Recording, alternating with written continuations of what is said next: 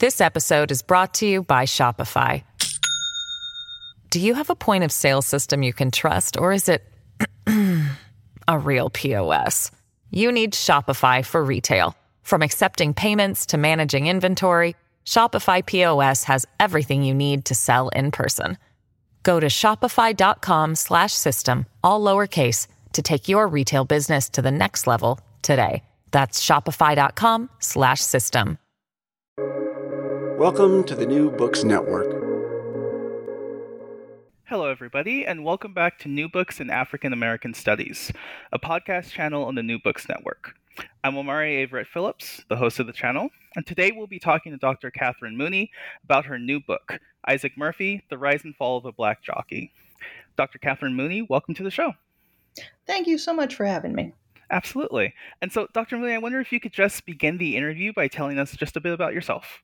I'm Associate Professor of U.S. History at Florida State University, and my work basically focuses on sort of the ways inequality worked, particularly in 19th century America and increasingly in the second half of 19th century America, as you can sort of see from this book, and sort of the way the law changes, but also the way that people experience how law changes and how people sort of understand how to live in a world that's legally unequal and politically unequal, and how they come to understand that as sort of a way that the world works, and whether they understand that as, yeah, good, this is how the world should work, or whether they understand it as fundamentally wrong, and how culture sort of helps them come to those understandings and either try to shore up the way the world is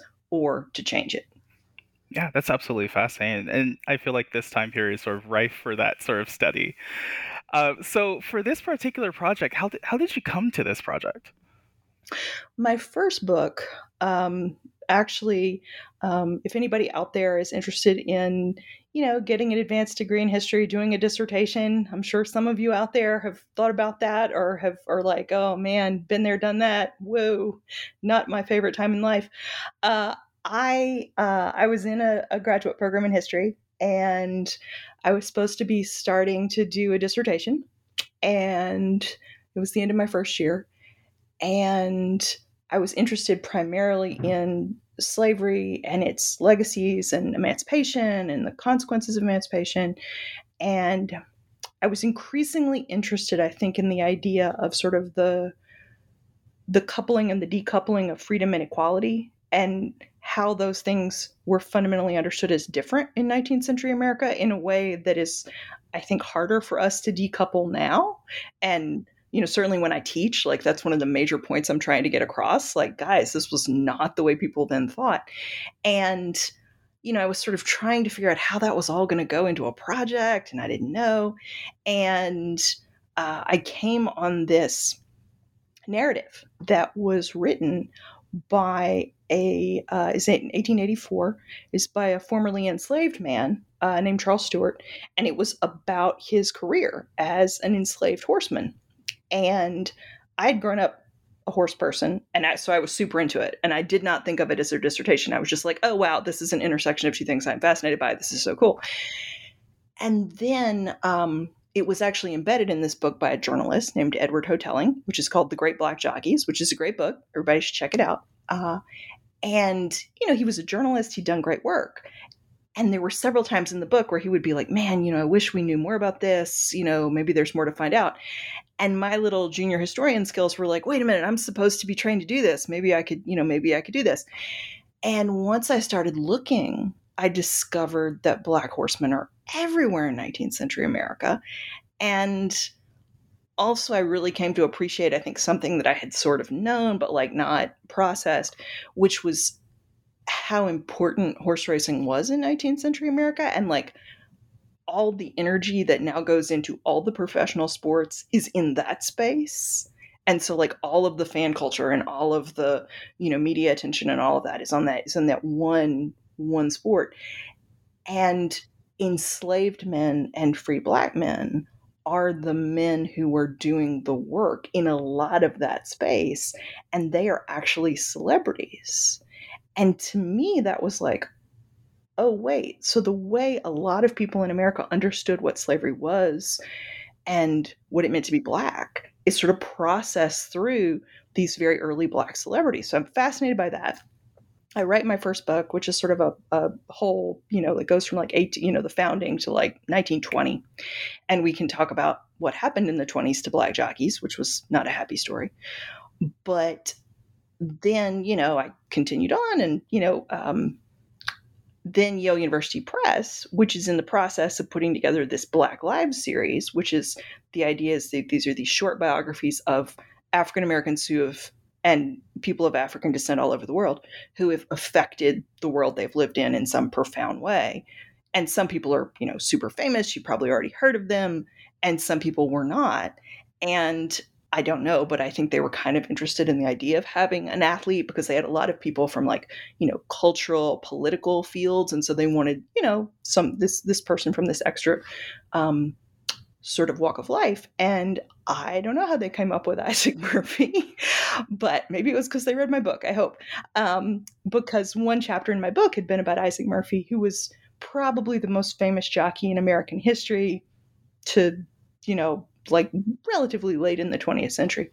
And they said, well, do you want to do this? And I said, sure, and in part that was because if you're going to write about African-American jockeys, you got to write about Murphy because he's the most famous one. But also by then I had started teaching full time. And the thing that really grabbed me about Murphy, even before I started, but then, much more once I taught, Murphy's born enslaved in 1861 in Kentucky. So he's 4 at the time of the 13th Amendment, which matters because Kentucky is not a Confederate state. So the Emancipation Proclamation doesn't count in Kentucky, so slavery doesn't end until the 13th Amendment is passed. And so he's enslaved until he's 4 years old. His father serves in the Union Army and dies. And his mother, who I'm sure we'll talk about a lot, is, majorly involved in figuring out sort of how she can navigate freedom and all these new sort of government initiatives to make a life for herself. He becomes spectacularly famous, one of the most famous Black men in America. He's probably, he's certainly one of the first Black celebrities. There's all this stuff going on that's really important for later.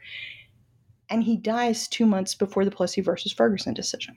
So as somebody who's always been interested in how does slavery fundamentally affect the United States and how do the debates after it about what exactly freedom is and what equality is in real life, like this is a man whose life embodies all those questions. So I was ready to go. So it's been a really, really fascinating experience, not only to sort of get to know him better, but also to think about how much his life embodies if you're interested in those questions and that time in American history. Yeah. And so you touched upon it a little bit there, but I wonder if you could just expand a little bit. What role did horse racing play in the antebellum South? So it's a big national sport, but sometime in the 1830s, it gets less popular in the North, and there's a lot of inside baseball here about various kinds of horse racing that if you're super into, there are lots of places you can look this up. But basically, Northerners start doing sort of different things in the 1830s. They're still doing horse racing, but they're doing other kinds more. And so like horses that race in harness, that kind of thing. And so the really like megabucks, very, very, most glitzy sort of thoroughbred horse racing is done in the antebellum South before 1860.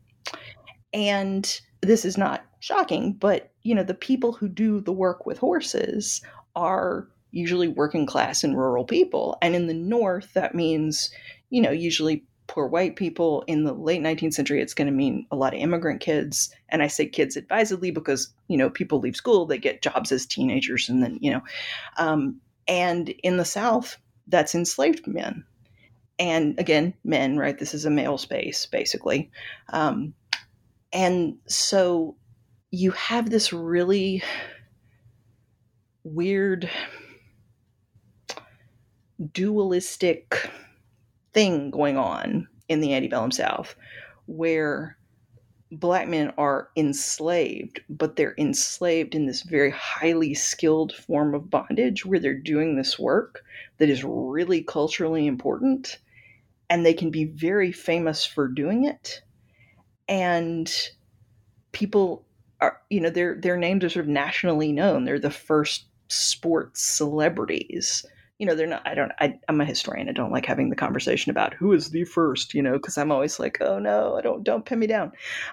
So I'm not saying they're the absolute first, right? That's actually one of the reasons I have the subtitle I have, because the press was like, he was the first. We want to say he's the first. And I was like, no, I can't do it. Stop.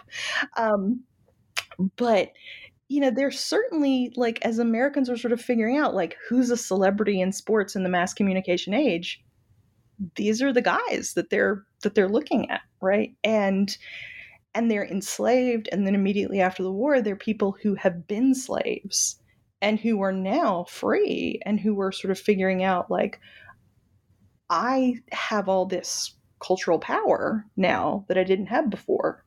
And I think the major things that happens to those men is that one of the ways that their celebrity is sort of built into slavery and sort of channeled so it's not a threat to the existence of slavery, right? So that nobody says, wait a minute, these people are incredibly skilled, incredibly knowledgeable people, and you're deferring to their opinion. Why on earth do you think it's appropriate for them to be treated as property?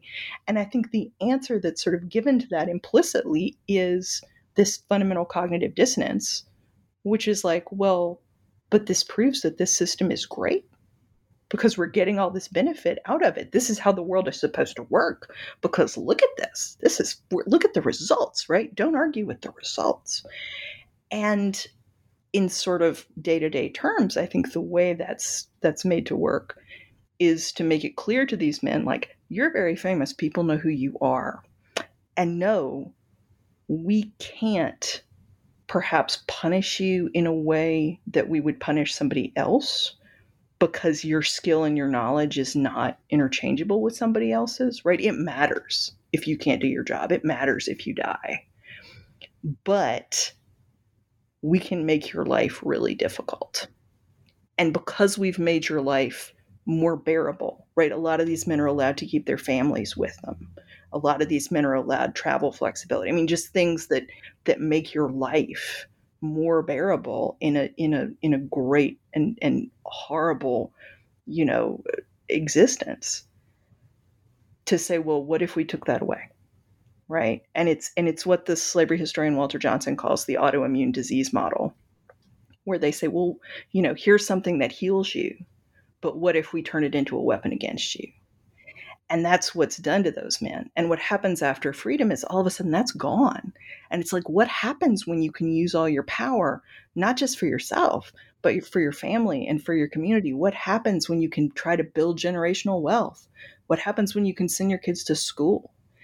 And looking at those families has been one of my favorite parts of these, sort of combined projects, because what you immediately see is, men who make their livings on the racetrack, who are sold as children in slave markets, their children graduate from college. They become doctors and journalists and civil rights activists and lawyers. And that was clearly what they, to them, the racetrack is the place that gave them the sort of launching pad to say, okay, this is not necessarily what I want for my kids, but this is a place that gave me the skills that I could use to give these things to my kids and my family. And so you write early in the book that telling Murphy's story is particularly challenging because he left us no personal papers and only a few interviews. So how did you set about telling the story of a figure that's so historically elusive?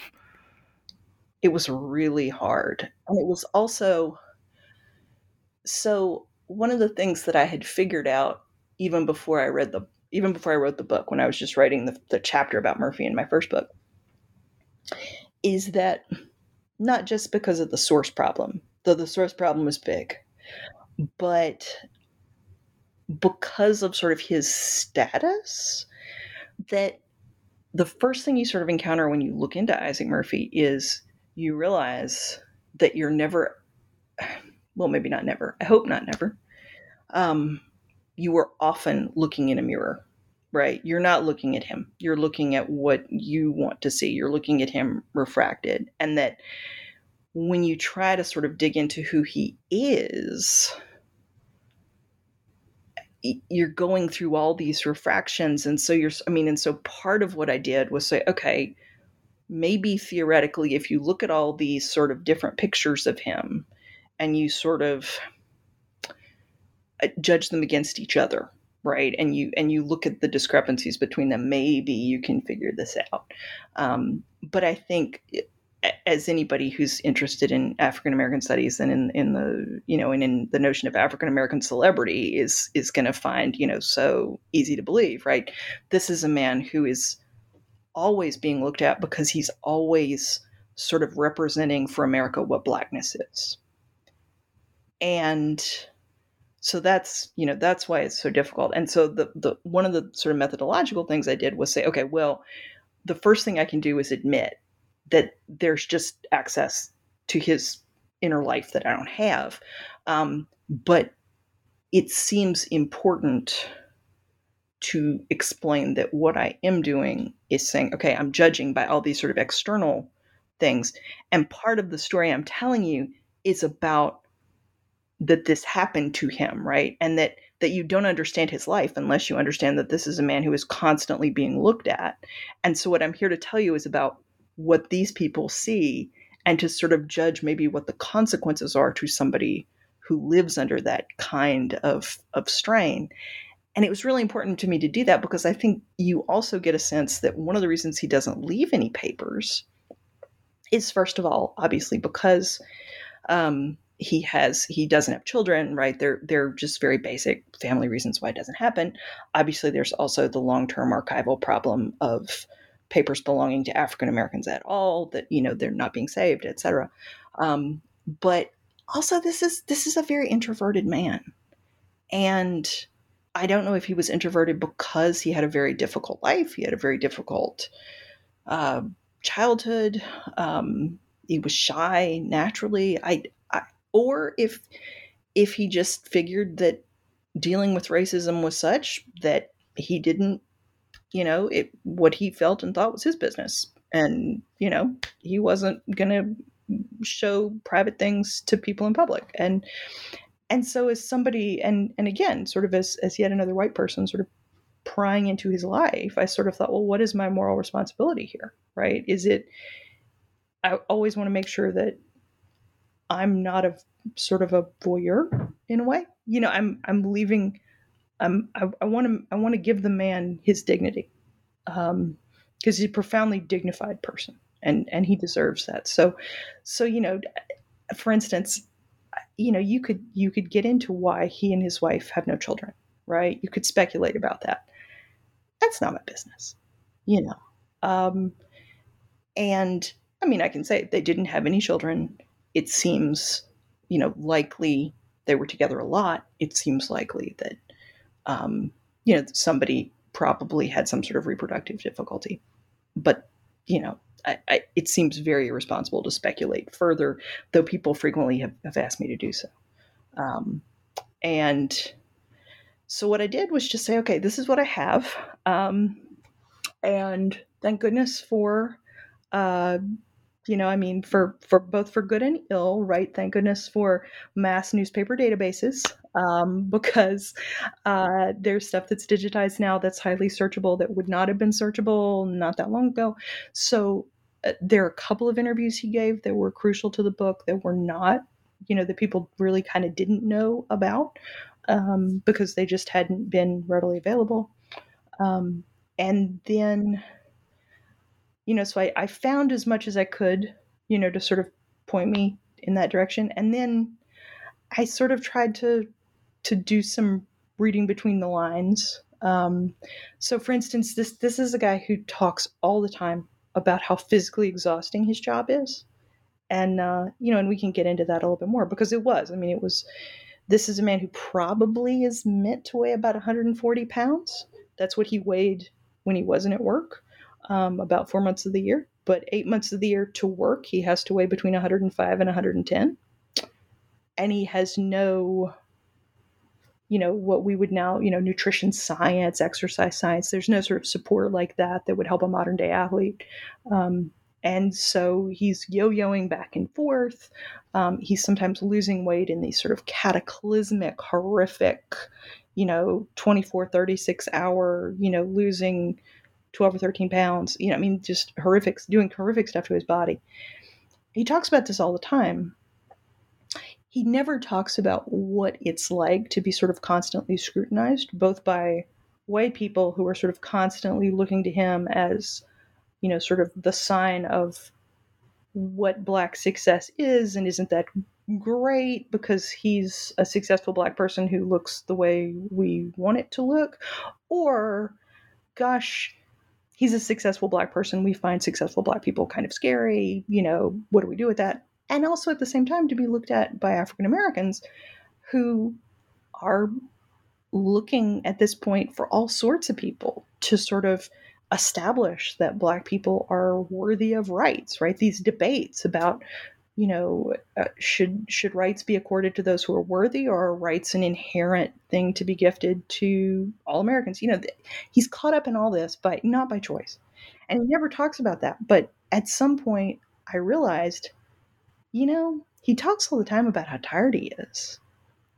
Some of that has to be about constant scrutiny, whether he recognizes it or not. And I'm not saying he didn't. I'm just saying, sometimes psychological stuff like that is hard to even articulate to yourself in your head. And so to try to sort of get at that through what he's not telling you. And at the same time, at least to try to faithfully depict what it's like to be that kind of object of scrutiny, and to sort of try to help people think about how long famous African Americans have borne that burden, and to how important that's been in the politics of the United States. And so let's get into some of the book itself, right? So what can you tell us about Murphy's parents, particularly his mother, and sort of his childhood as well? So we're very lucky. His mother, bless her, believed very firmly that the United States, in its sort of new incarnation, right, post 13th Amendment, the United States was going to take her seriously as a citizen. And that meant they were going to put her on paper. And so she is, for a woman who was in her early 20s, who had grown up enslaved, she is everywhere in all these records in the late 1860s and early 1870s. And to me, that argues a great degree of savvy and, just constant alertness to saying, okay, what is changing in this incredibly complex period? How can I make this work? So we know basically all the details we have of his early life from the account she gave to the pension office when she was collecting her survivor's pension for her husband. So what we know is that both she and her name, by the way, is America, which was a name that other Black women in that part of Kentucky had. I think it's amazing. I didn't belabor it in the book because I was just like, here, just gonna give this to you. Let's think about it. But her name was America Murphy, and she was born in Lexington. And as far as we can tell, she was sold at some point, we don't know when, to a farmer outside of town in one of the sort of adjoining farm counties. And she must have at some point gone to a different rural community also around Lexington, which was in Bourbon County. And that's where she must have met her husband, Jerry Burns. And Jerry's a bit older than she is. And he's, as far as we know, and this is one of these things that comes up in the pension records, he's already married. But again, this is, and this has been such a difficult story to unearth because we don't have any. I mean, these are literally the facts we have. This is all we've got. And people have done a lot with this, right? To be like, oh, or to say, oh, no, that didn't happen, or oh, no, they have this great love story, or oh, who knows, right? We have no idea. And I mean, what we can know is that it's certainly not uncommon to be in a situation, particularly because, slavery does not allow for legal marriage. And everybody knows that a marriage could end with a sale. A family could be taken away, right? So it's not unusual for people to have multiple partners, even partners that might overlap slightly chronologically, especially if she is, America, I think, was probably in Bourbon County temporarily because she's, so she may have been hired there. We just don't know. So I was very resistant to sort of making any speculation about what his father was like as a person, because I have no idea. We just don't know. But they get married, and about several months later, Isaac's born, and he's also born in Bourbon County. His mother's sister is there. So clearly his mother has this sort of very close-knit family, and she's very fortunate to be able to have that. I'm not quite sure how that worked, but I mean, it's a fairly small community, even the rural community sort of around town. So, and in 1864, his father joins the Union Army, which at that point is something that black men in Kentucky can do. And it's also a way to secure freedom for your family. That may have been something that he was thinking about. And he may have been thinking not just about Isaac in America, but about, if he did have this other family. And as far as we know, he did, because his other family also applies for his pension many years later. And he has 4 children in that family. He may have been thinking about them as well. I don't know. And he joins the Union Army and almost immediately get sick. And the great untold story of the Civil War is how many people die of communicable disease, which he clearly did. He had he probably had dysentery or some kind of, as far as we can tell, he had some kind of very common and very sad camp ailment. And clearly America's not there, right? I mean, and I didn't speculate about this a lot, but it must have been terrifying, right? Your husband goes into the army, and he's still local. He's south of town, so she may have seen him at some point, but it doesn't. She was clearly not there when he died. She may not have known what was going on. She has this very, very difficult situation.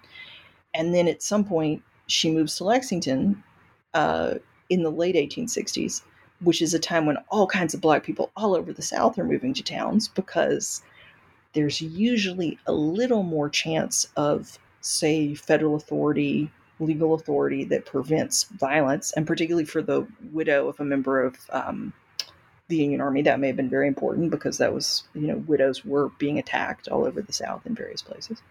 And also because it was a place where black children were able to go to school, because it's more likely that there are schools open to black children in cities. And so she comes to Lexington. She opens a laundry business, which, again, a lot of black women are doing, because it allows, well, basically it lets her work from home, right? And she has a child to take care of. She can control her own labor.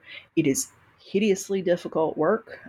Doing 19th century laundry is incredibly wretched, but it does give her own business. And she takes that money and the pension money, and she buys a house. And she and her son and her siblings live in that house. And she's banking with the new chapter of the Freedmen's Bank, which is a federal institution that's supposed to help formerly enslaved people, collect some form of generational wealth and capital. She's doing that. It is horrifically betrayed by the federal government, not that many years later. But at that time, it is one of the great markers of freedom. And I think I don't one of the things I think about when and had thought about, before I even wrote the book, and one of the reasons I really wanted to tell the story of his early life the way I did, people have really, to the degree that people have talked about Isaac Murphy, they love his daddy, right? And I totally get it, right? It's a great story, right? Here's this man who's fighting for the freedom of his people, and his son grows up and is one of the great, sort of athletic and cultural heroes of 19th century America. This is a great story of the end of slavery and what's possible. Totally get it, 100%.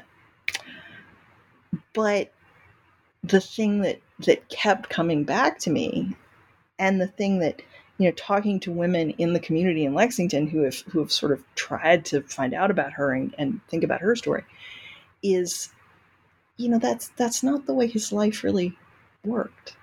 Like, I don't know how well he knew his daddy, but he was very little when his daddy died. And his mother is the one who takes him to town. She gets him to school. He is in school, right? He gets an education.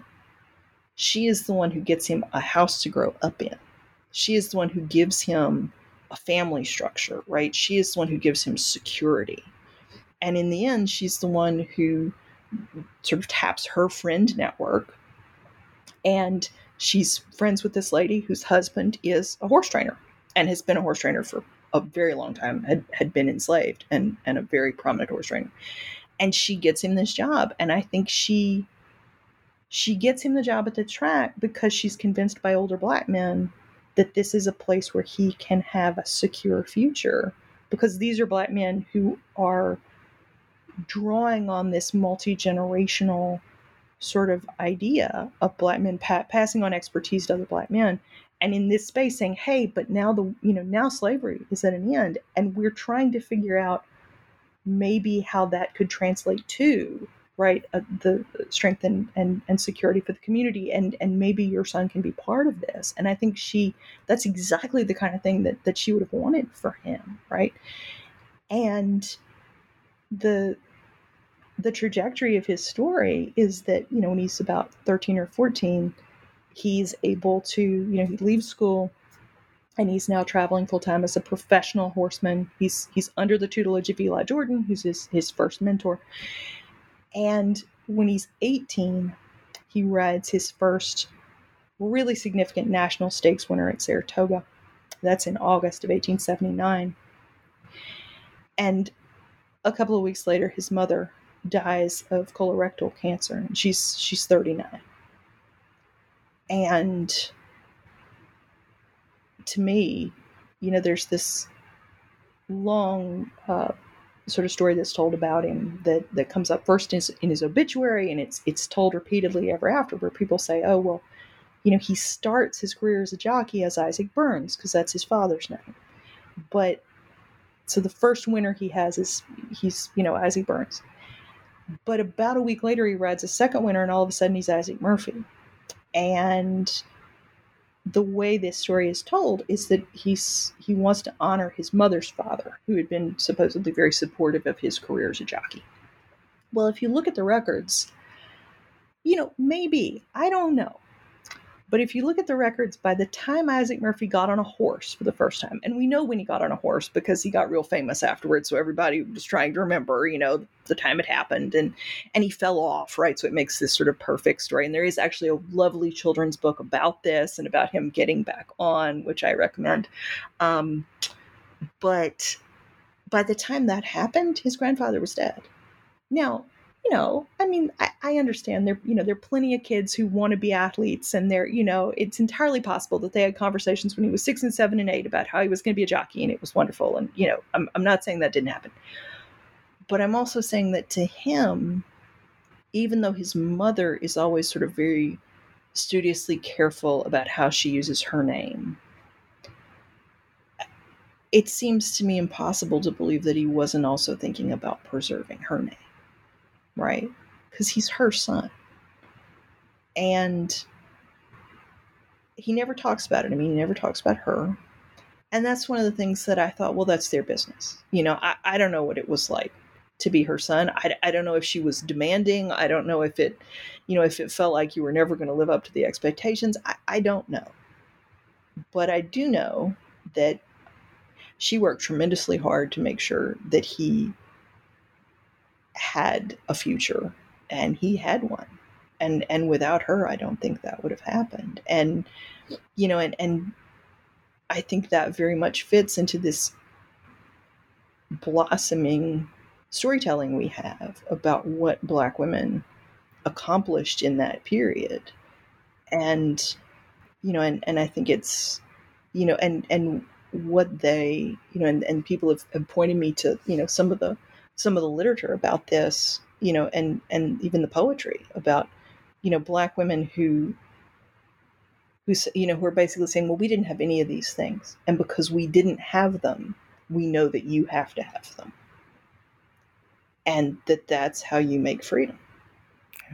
This episode is brought to you by Shopify. Do you have a point of sale system you can trust, or is it a real POS? You need Shopify for retail. From accepting payments to managing inventory, Shopify POS has everything you need to sell in person. Go to shopify.com/system, all lowercase, to take your retail business to the next level today. That's shopify.com/system. And how much does the story change when we're focusing upon Isaac Murphy's mother as sort of an inspiration and the importance of that versus his father? I mean, considering the records were there, right? You were able to sort of find them, but as you say, people sort of love to sort of throw him in with the importance of his father. How does it change our vantage point of Isaac Murphy when we're looking at sort of the importance of his mother to him? Well, I think one of the things it does is I think it does two things. It sort of, I think it expands, and maybe I'm thinking too much about this, but I would say it expands it from thinking of it as sort of like, this sort of traditionally coded masculine thing where you're like, well, here's the father who goes to war, and here's the son who becomes the sports hero, and it sort of makes it a bigger story where it's like, actually, it's not just that he's an athlete, though that is very important. And that's one of the things I want people to take out of the book is to say, well, if you want to know how Black athletes are treated and understood and talked about in America, and if you're interested in that and you read this book, you're going to see all of that in the way, this is the prehistory to everything you are seeing now, that you could turn on the television now and you will see basically an Isaac Murphy conversation on television. But that what it does is say, okay, no, this is actually about sort of a broader cultural issue, right? And so it makes it a more expansive story. And I think the other thing it does is it sort of changes the chronological focus. So if we talk about his dad, we're really talking about the war, right? So sort of the way you end up telling the story is to say, oh, well, okay, so the war changes everything. Right. And then there's freedom. And then suddenly Isaac Murphy can do this. And wow, this is amazing. And that's true. Sure, I'm all for it. But if you talk about his mother, what you end up talking about is the messy stuff where you're like, okay, but the war's over. Okay. And sorry, this is me sounding like I'm teaching because, this is sort of where the book came from. Right. It's like trying to teach students about this and say, okay, well, yeah, okay. The 13th Amendment says slavery's over. The 14th Amendment says equal protection of the laws. What does that mean? Right? Sure. Right. Due process. Great. This is great. We wrote it down on paper. Okay. If you're just trying to go to the grocery store, if you're trying to get your kid in a school, if you're trying to get a job, if you're trying to just go down the street, if you're trying to marry the person you love, all these very basic things that people do in their real lives. What does the Constitution have to do with that? Like, where does the Constitution meet that? And his mother is the surviving parent who's sort of negotiating that, right? Who's like, okay, well, how do I support my family? And, and how are we going to have a future where my child has financial security and family security? And it really changes the focus from the war to Reconstruction. And it makes us think about how Reconstruction is actually the big engine of shaping how the future is going to look. And, and as my students will tell you, I love Reconstruction. So this is like very, this is a me thing, right? But I also think in terms of sort of how he lives his life, because he's clearly going through his life trying to build what we would call generational wealth. And this is, I think, it actually takes us back to a sort of athletics thing, right? Where this is a man who works for some of the richest people in the world. And he makes a lot of money, but he's trying to build generational wealth in one generation. And that's the difference that a lot of these men experience between themselves and their employers. And I think it's, and in fact, if you're following athletics today, it's very similar to what's, going on there. And sort of figuring out how to make sure your family is secure and your community is secure is such a difficult thing to do, even when you are making what for his time is, respectable professional athlete money by our standards. Absolutely. And so thinking of sort of Murphy being a jockey and sort of the racehorse in itself, you write that Murphy as a jockey had to master the sort of varying racial codes that govern different spaces within the racetrack.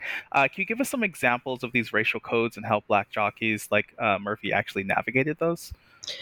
Well, even now, the racetrack is sort of a weird space. And it's one of the reasons it's such a remarkable space, and one of the reasons it's really interesting to write about. And I think one of the reasons sociologists, for instance, have constantly looked at it is it's this place where all these people who are very different and occupy very different strata in society are in one place at one time and all looking at the same thing. And that gives it this really interesting resonance, right? So now, for instance, immigration scholars are really interested in it because it's one of the places where Latinx folks are to be found working in America, and side by side with Tom Brady or whatever, various people wearing drinking very expensive bourbon and that kind of thing. And it's always sort of been like that, and that's what has always made it this sort of really extraordinary, strange place. And because strange, like a place to look at, you can really see stuff there because it's this little microcosm of everybody's in one place at one time. And so how do they interact?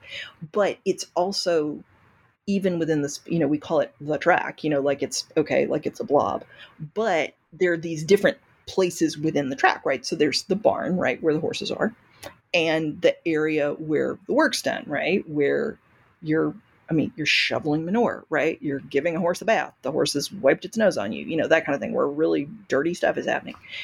And that space has always been the space of, working class rural people who work with horses. And now it's often, now it's working class folks now. It's often women. It's immigrants. In those days, it was, again, immigrants. And Black folks. And in those spaces, right, even when the guy, and in those days it's a guy, right, who's ostensibly in charge shows up, right, the guy who's the trainer, who's in charge of supervising the horses, shows up, he's not probably doing the day-to-day care on those animals, so he's going to listen to the person who is, or the one who's, if he's good at his job, that's what he's going to do. So a lot of these guys, even though they're less educated, they're making less money, they're in many ways not given any kind of social capital. In that space, they have it. They have knowledge, right? And knowledge is power, especially because often knowledge has to do with how much money you're going to make betting, right? So there's that extra resonance as well. But, and also horse care is incredibly specialized, right? It's it's one of those things about, there is no unskilled labor. That's just a myth, right? All labor is skilled. And this is very skilled labor. And there's this premium put on that and an understanding of that in that space, right? So the figure of authority may be a Black man, or maybe even a 14-year-old boy, right? And then once you get out of the barn and you're actually going to the track itself, right? And that's chronologically separated. So you're in the morning, just the people who work there are there. And then in the afternoon, right, you're going to open it to the public and people are going to race, and, it's going to be, and it's party time. And that's when the crowd comes in. And when the horse comes to the track, the groom is going to be there to take care of it. The jockey's going to be there to ride it. But then you're interacting with the crowd, you're interacting with the owner who pays the bill, right? And that means you still occupy a sort of different position, for instance, than if you were just a Black member of the crowd, right? Which is often commented on. So you have a certain status, but you don't have the same status you would have in the barn. Right? Because it's not necessarily that these people know your name, though they might, if you're famous. They know you're special, but that doesn't mean you get to behave like you are worthy of respect often, right? You have to be sort of studiously deferential, because these are the people who, again, are paying the bills. And usually people who are white, and certainly people who have more money than you do. And there's this sort of amazing moment that I found years ago that I had to put in the book, because it's this moment where Murphy encounters this young man who is mad at him because I think he lost money, right? And he's mad at him and he's yelling at him. He's drunk, and it's in a public space at the track. It's in the paddock, which is the preparation area before they go out on the track.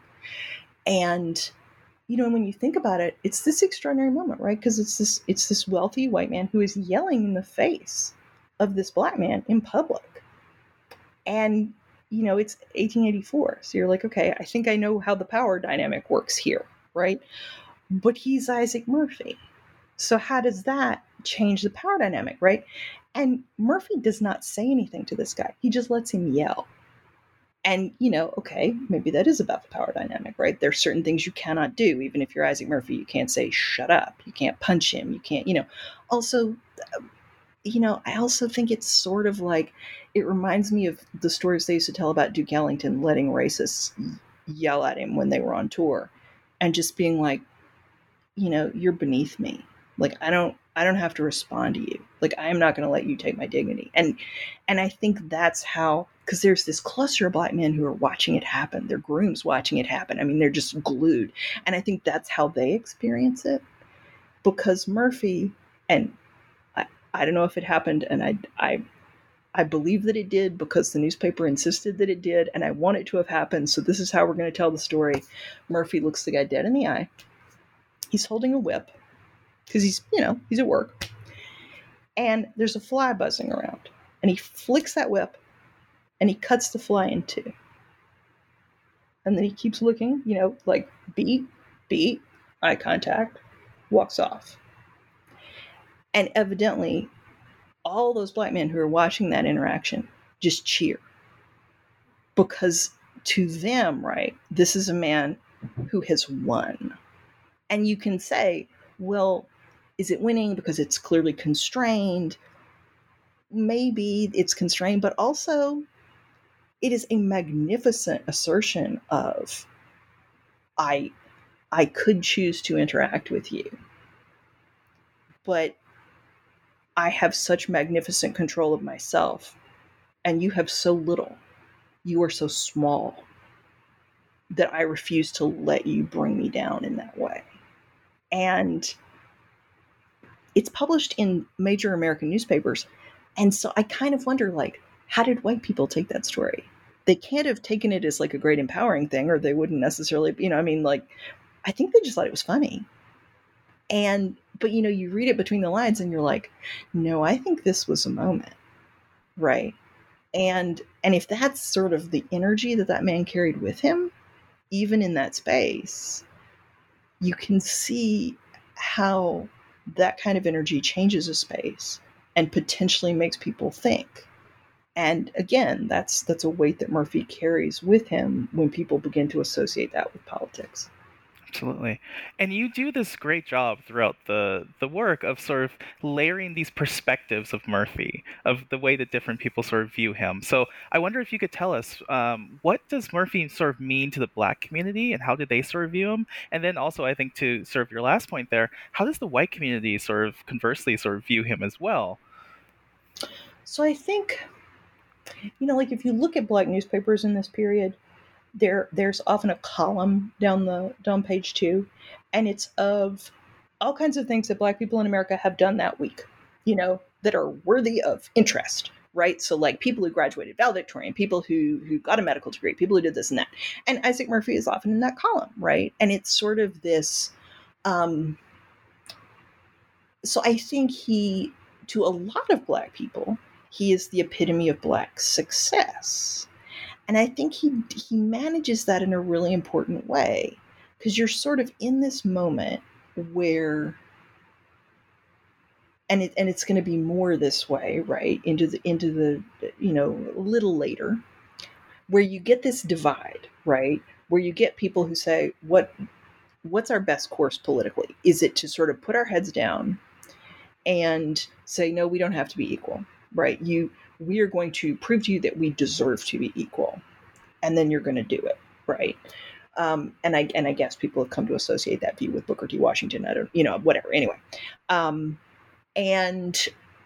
then there are people who say, no, you can't do that, right? The people in power are never going to suddenly say, oh wait, we were wrong the whole time, you're really great, and and I think especially after 1883, which is when the Supreme Court says, no, the Civil Rights Act is unconstitutional, we can't possibly be bothered to guarantee the equal accommodation in public facilities. Why would we do that? That's so unfair.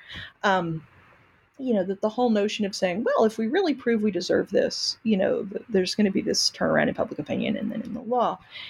And so there are all kinds of Black leaders who are like, that's nonsense, and people like T. Thomas Fortune, who's sort of working on precursor national organizing to the NAACP, certainly, see it that way. And they're like, no, you got to take it. You can't wait for people to think you deserve it. You have to take it. And I think some of that also has to do with class, right? And I think that's the extraordinary thing that Murphy's position really has. And it makes him sort of an interesting figure in terms of Black celebrities at the time, because he's not famous for being educated, right? He's not famous for being political. He's not famous for being a speaker. And if you think about sort of other major Black celebrities of the time, a lot of them would fall into those categories, and he's not any of those, right? And so to me, Murphy's interesting because, if you're a formerly enslaved man in your 20s, who grew up on a farm, and now you have sort of an agricultural job, and it could be in Alabama or it could be in Illinois or whatever. And you look at Isaac Murphy, well, that's not as far from you, right, as somebody who has managed to go to, one of the colleges that admits Black students, or, he does something that you understand, right? He works with animals in a way that you and there's this empathy, I think. And the other thing is, there's a sort of,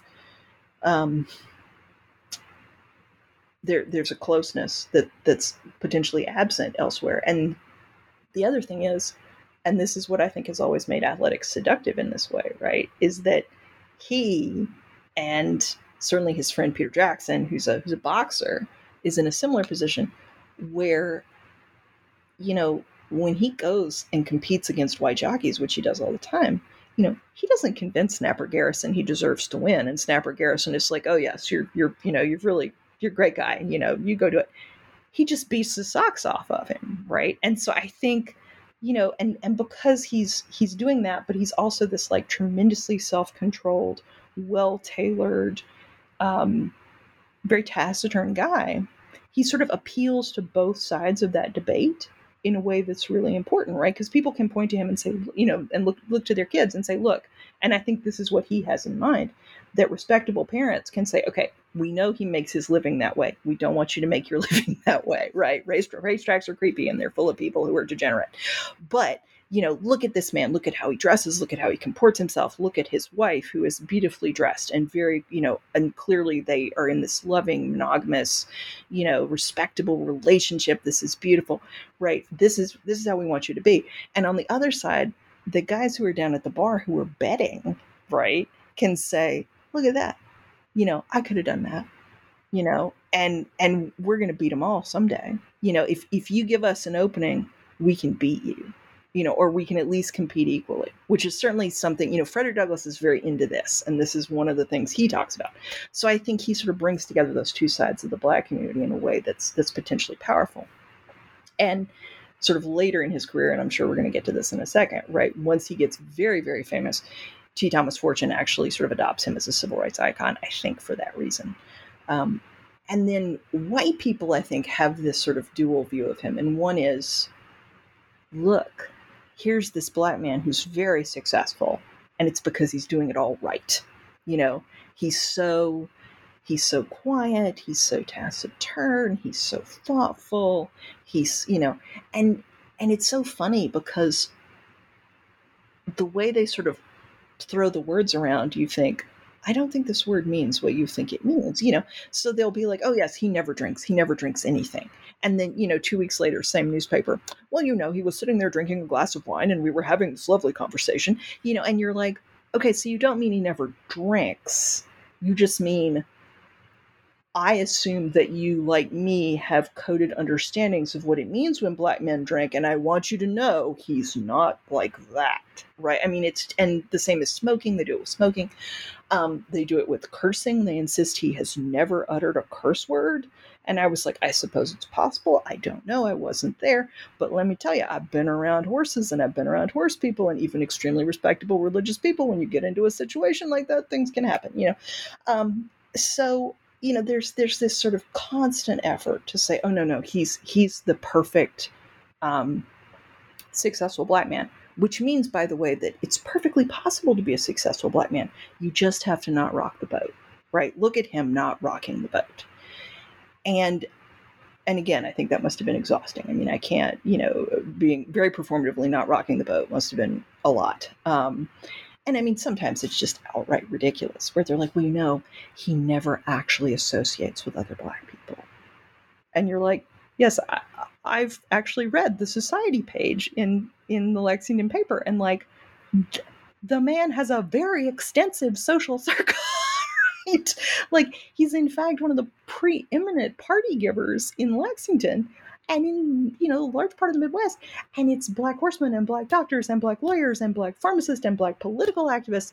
And basically everybody who's running the anti-segregation campaigns in the early 1890s in central Kentucky is at Isaac Murphy's house, and I somehow think they were probably talking about segregation, and I don't think they liked it, And so, there's this constant need that I think amounts to sort of willful self-delusion, that they're like, oh, no, because we like him. So surely he's not like this, right?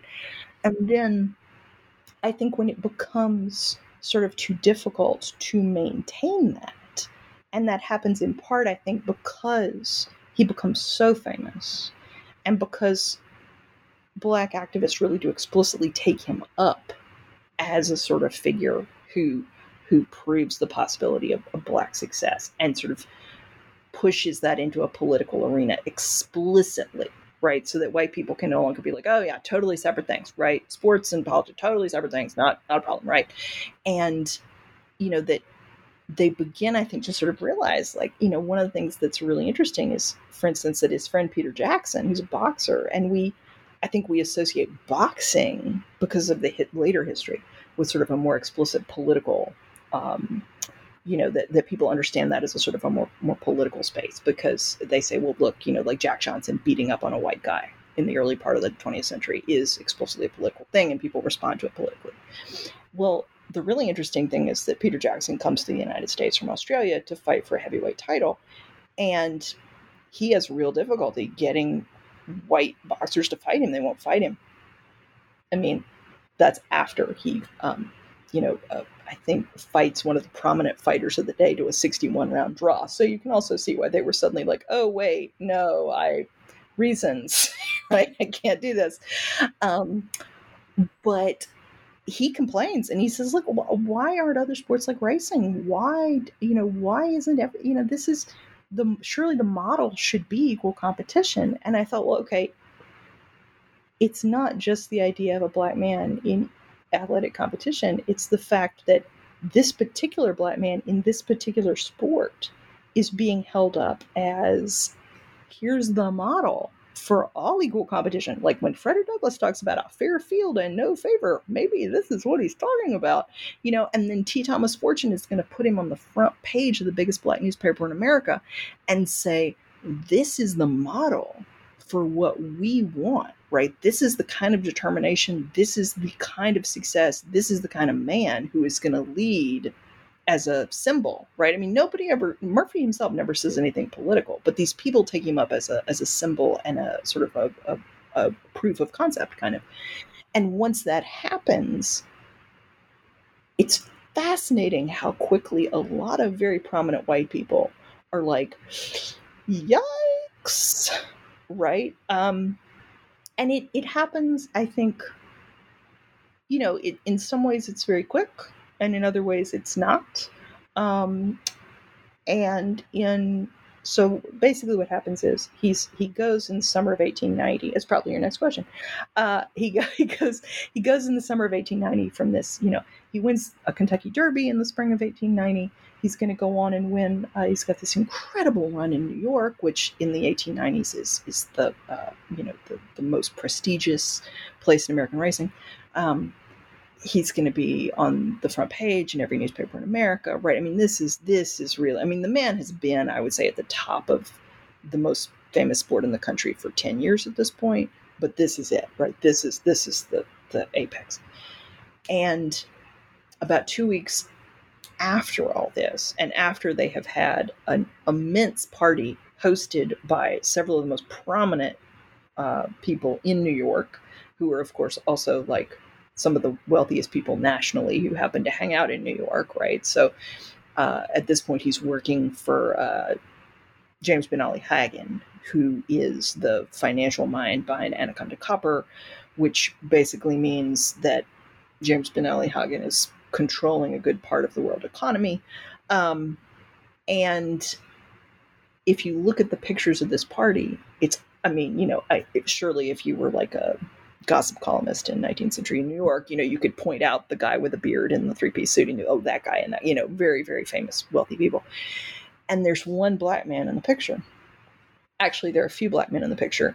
A few of them are standing back because they're waitstaff. And there's one black man sitting down at the head table, and that's Isaac Murphy. And I actually gave an interview to somebody who was like, oh, you said he's in the picture. Where is he? And I was like, he's sitting at the table. And it was and she said, whoa, it's 1890. And I said, yeah, exactly. Right. He's sitting there with, like, you didn't even know to look for him there in 1890. And yet there he is. And that's such a big deal that, like, the New York Times covers this party. I mean, the party is as big a deal because the party is a marker, right? Of sort of, oh, like, you're not just celebrating what he accomplished, you're inviting him to the party. Right. And I think that's when we're talking about space, right? That's one of those markers where it's like, oh, wait, now you can come in the space. And that's a huge deal. And about 2 weeks later, he is riding another very important race. And he falls off. And he's clearly not himself. I mean, he is physically messed up. He's dazed. He doesn't seem to understand where he is. He's not capable of sort of doing the basic physical motions of riding.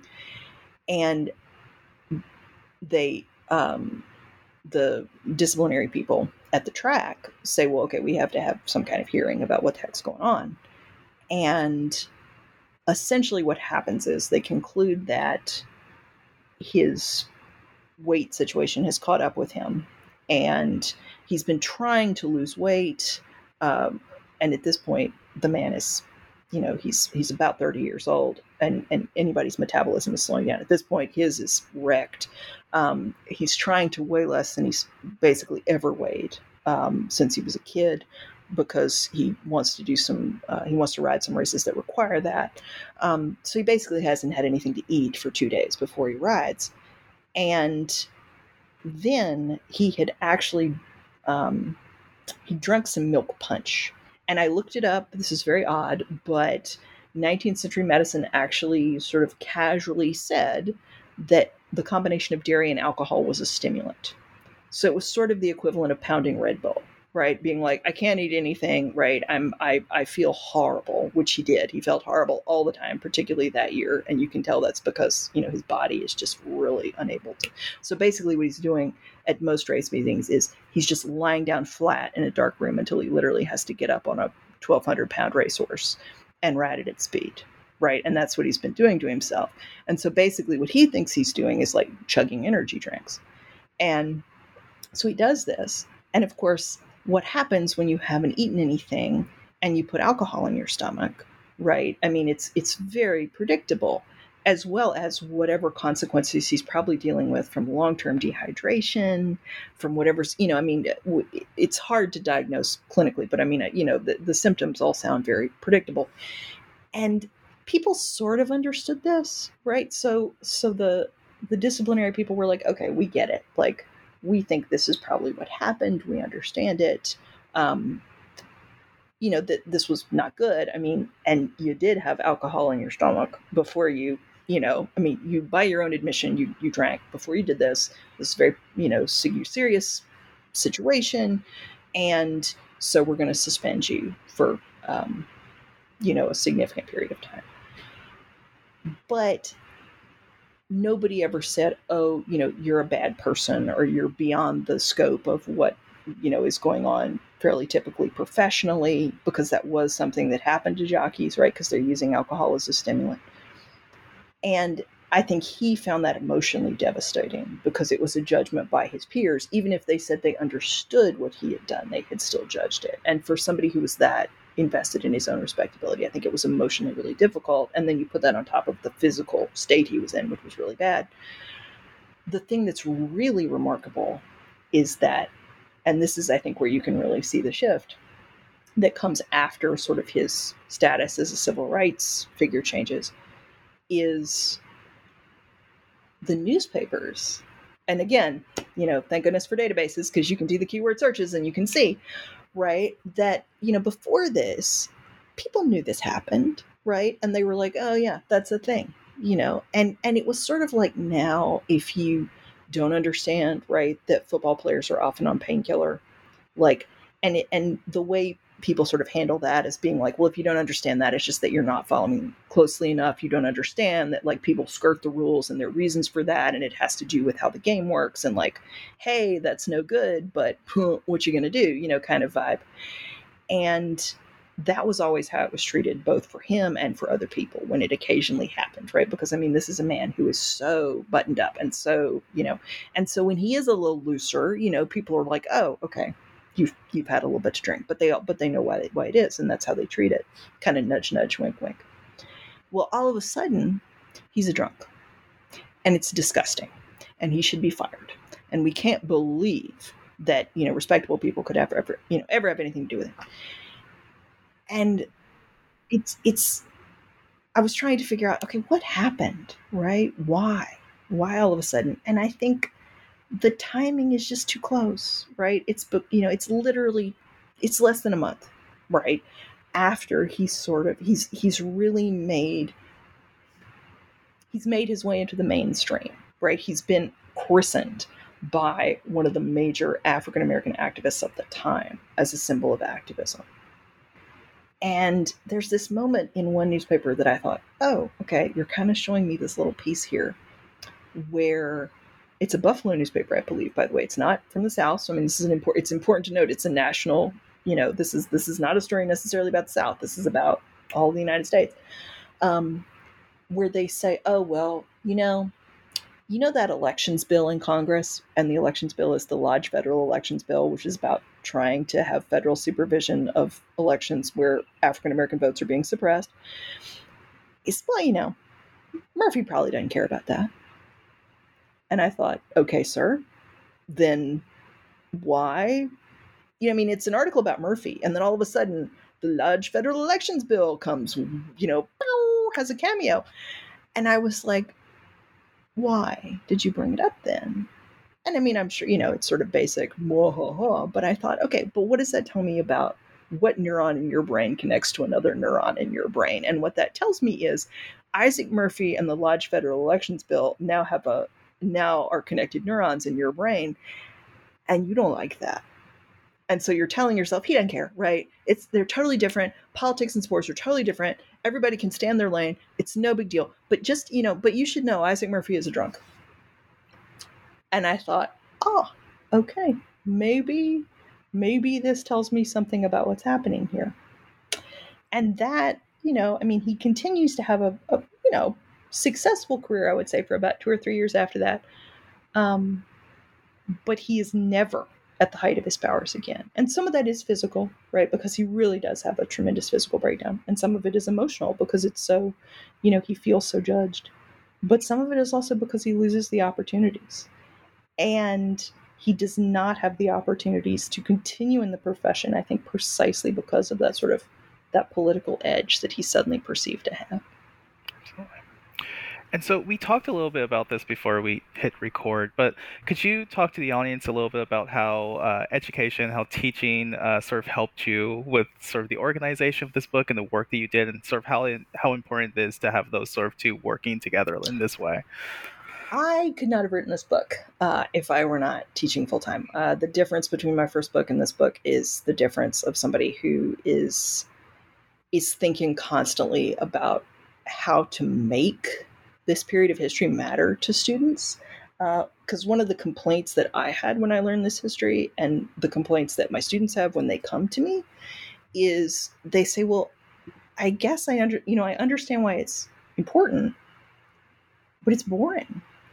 And it's boring because it's so complicated. Too many people are doing too many different things. The federal government is doing this, that, and the other, and they're all kind of named the same thing. And, and what's the difference between the Civil Rights Act of 1866 and the Civil Rights Act of 1875 and the blah, blah, blah, and so here I am thinking, okay, how do you make people understand the world you live in is the world that was created by Reconstruction, right? And so you should know about this, right? This is really important. And thinking about how to teach that and how to convey that is, I think, the story of explaining to people like, okay, you have been taught what happened when they changed stuff on paper, right? And like you have been taught, okay, in this year, they ratified the 14th Amendment, and the 14th Amendment says, blah, blah, blah, blah, blah, right? And that's not the end, that's the beginning. Because then you have to tell the story about how all kinds of people knew at the time that was the beginning of the contest, to be like, okay, what does equality mean? What does freedom actually mean? And the number of people who were so significant in that debate because they said, no, I know what it is because I've been denied it. It is the opposite of my previous life. And how they very carefully went about saying, okay, how do we make a world that's different? And that's the story that's important. That's the story that's interesting. That's the story that kids want to know because it has relevance to their lives, right?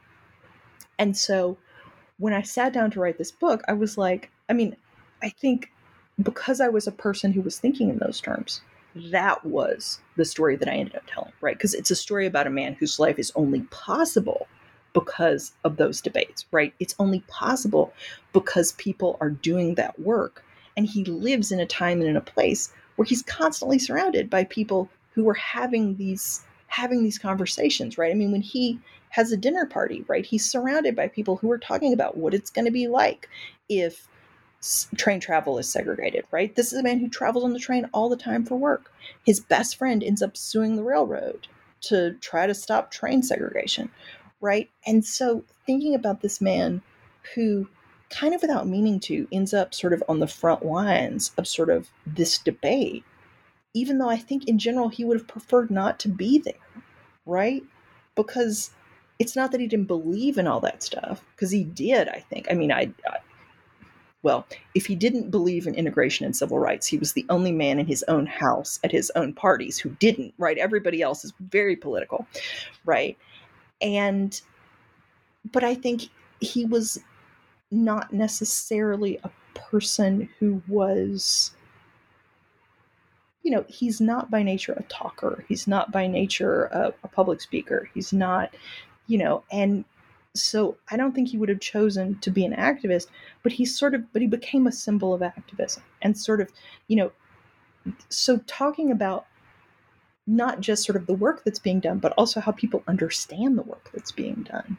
And which is also sort of a way of saying, how do people imagine what America is? Do they imagine America as a place where somebody like Isaac Murphy is a hero?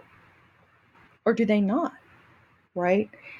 That's what made the story so important for me, right? And that's why I think it's an important story to tell. And that's, part of what I hope people get out of it. Absolutely. And so what sort of audience did you imagine for this work?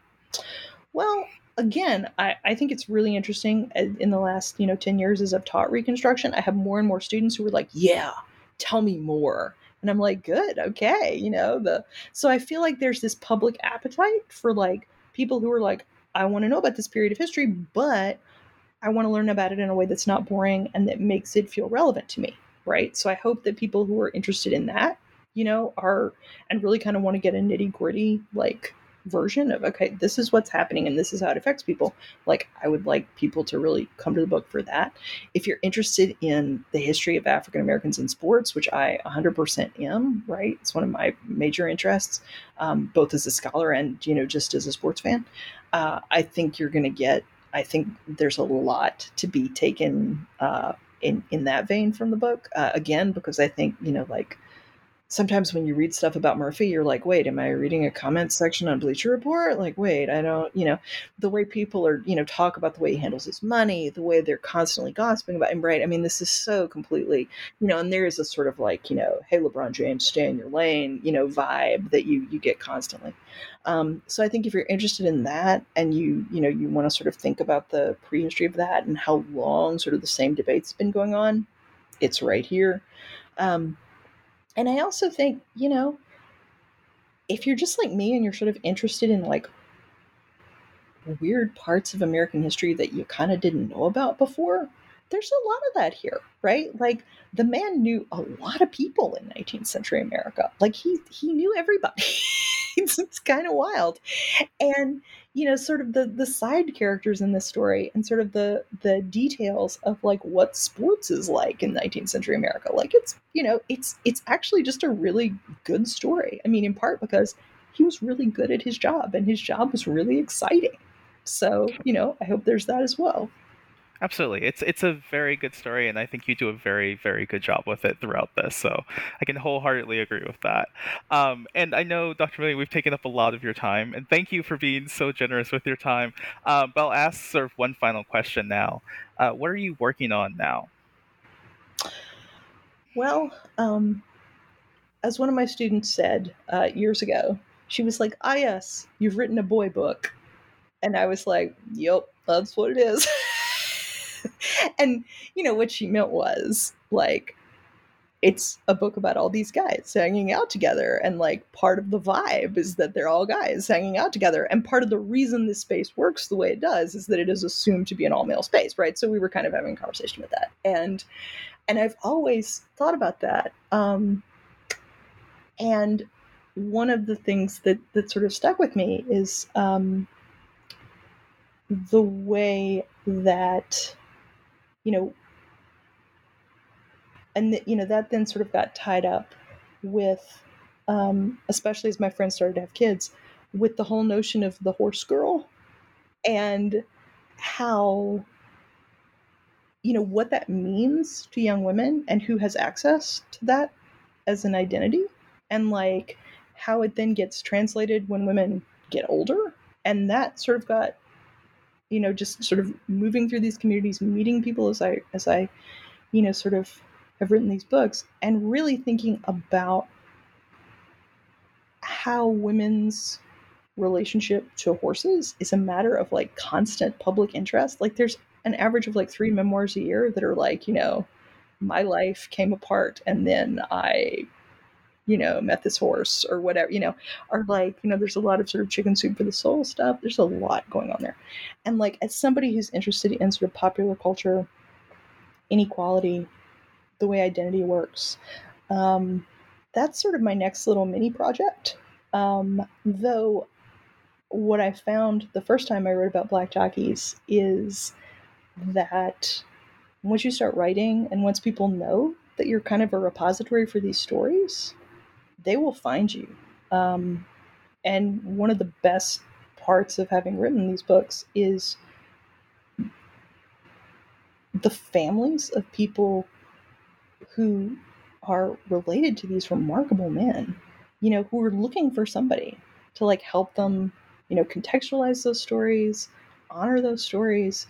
Like the greatest race of 19th century America is probably the Great Post Eggs of the 1850s in New Orleans, and I have now been in contact with descendants of both the enslaved trainer and the enslaved jockey.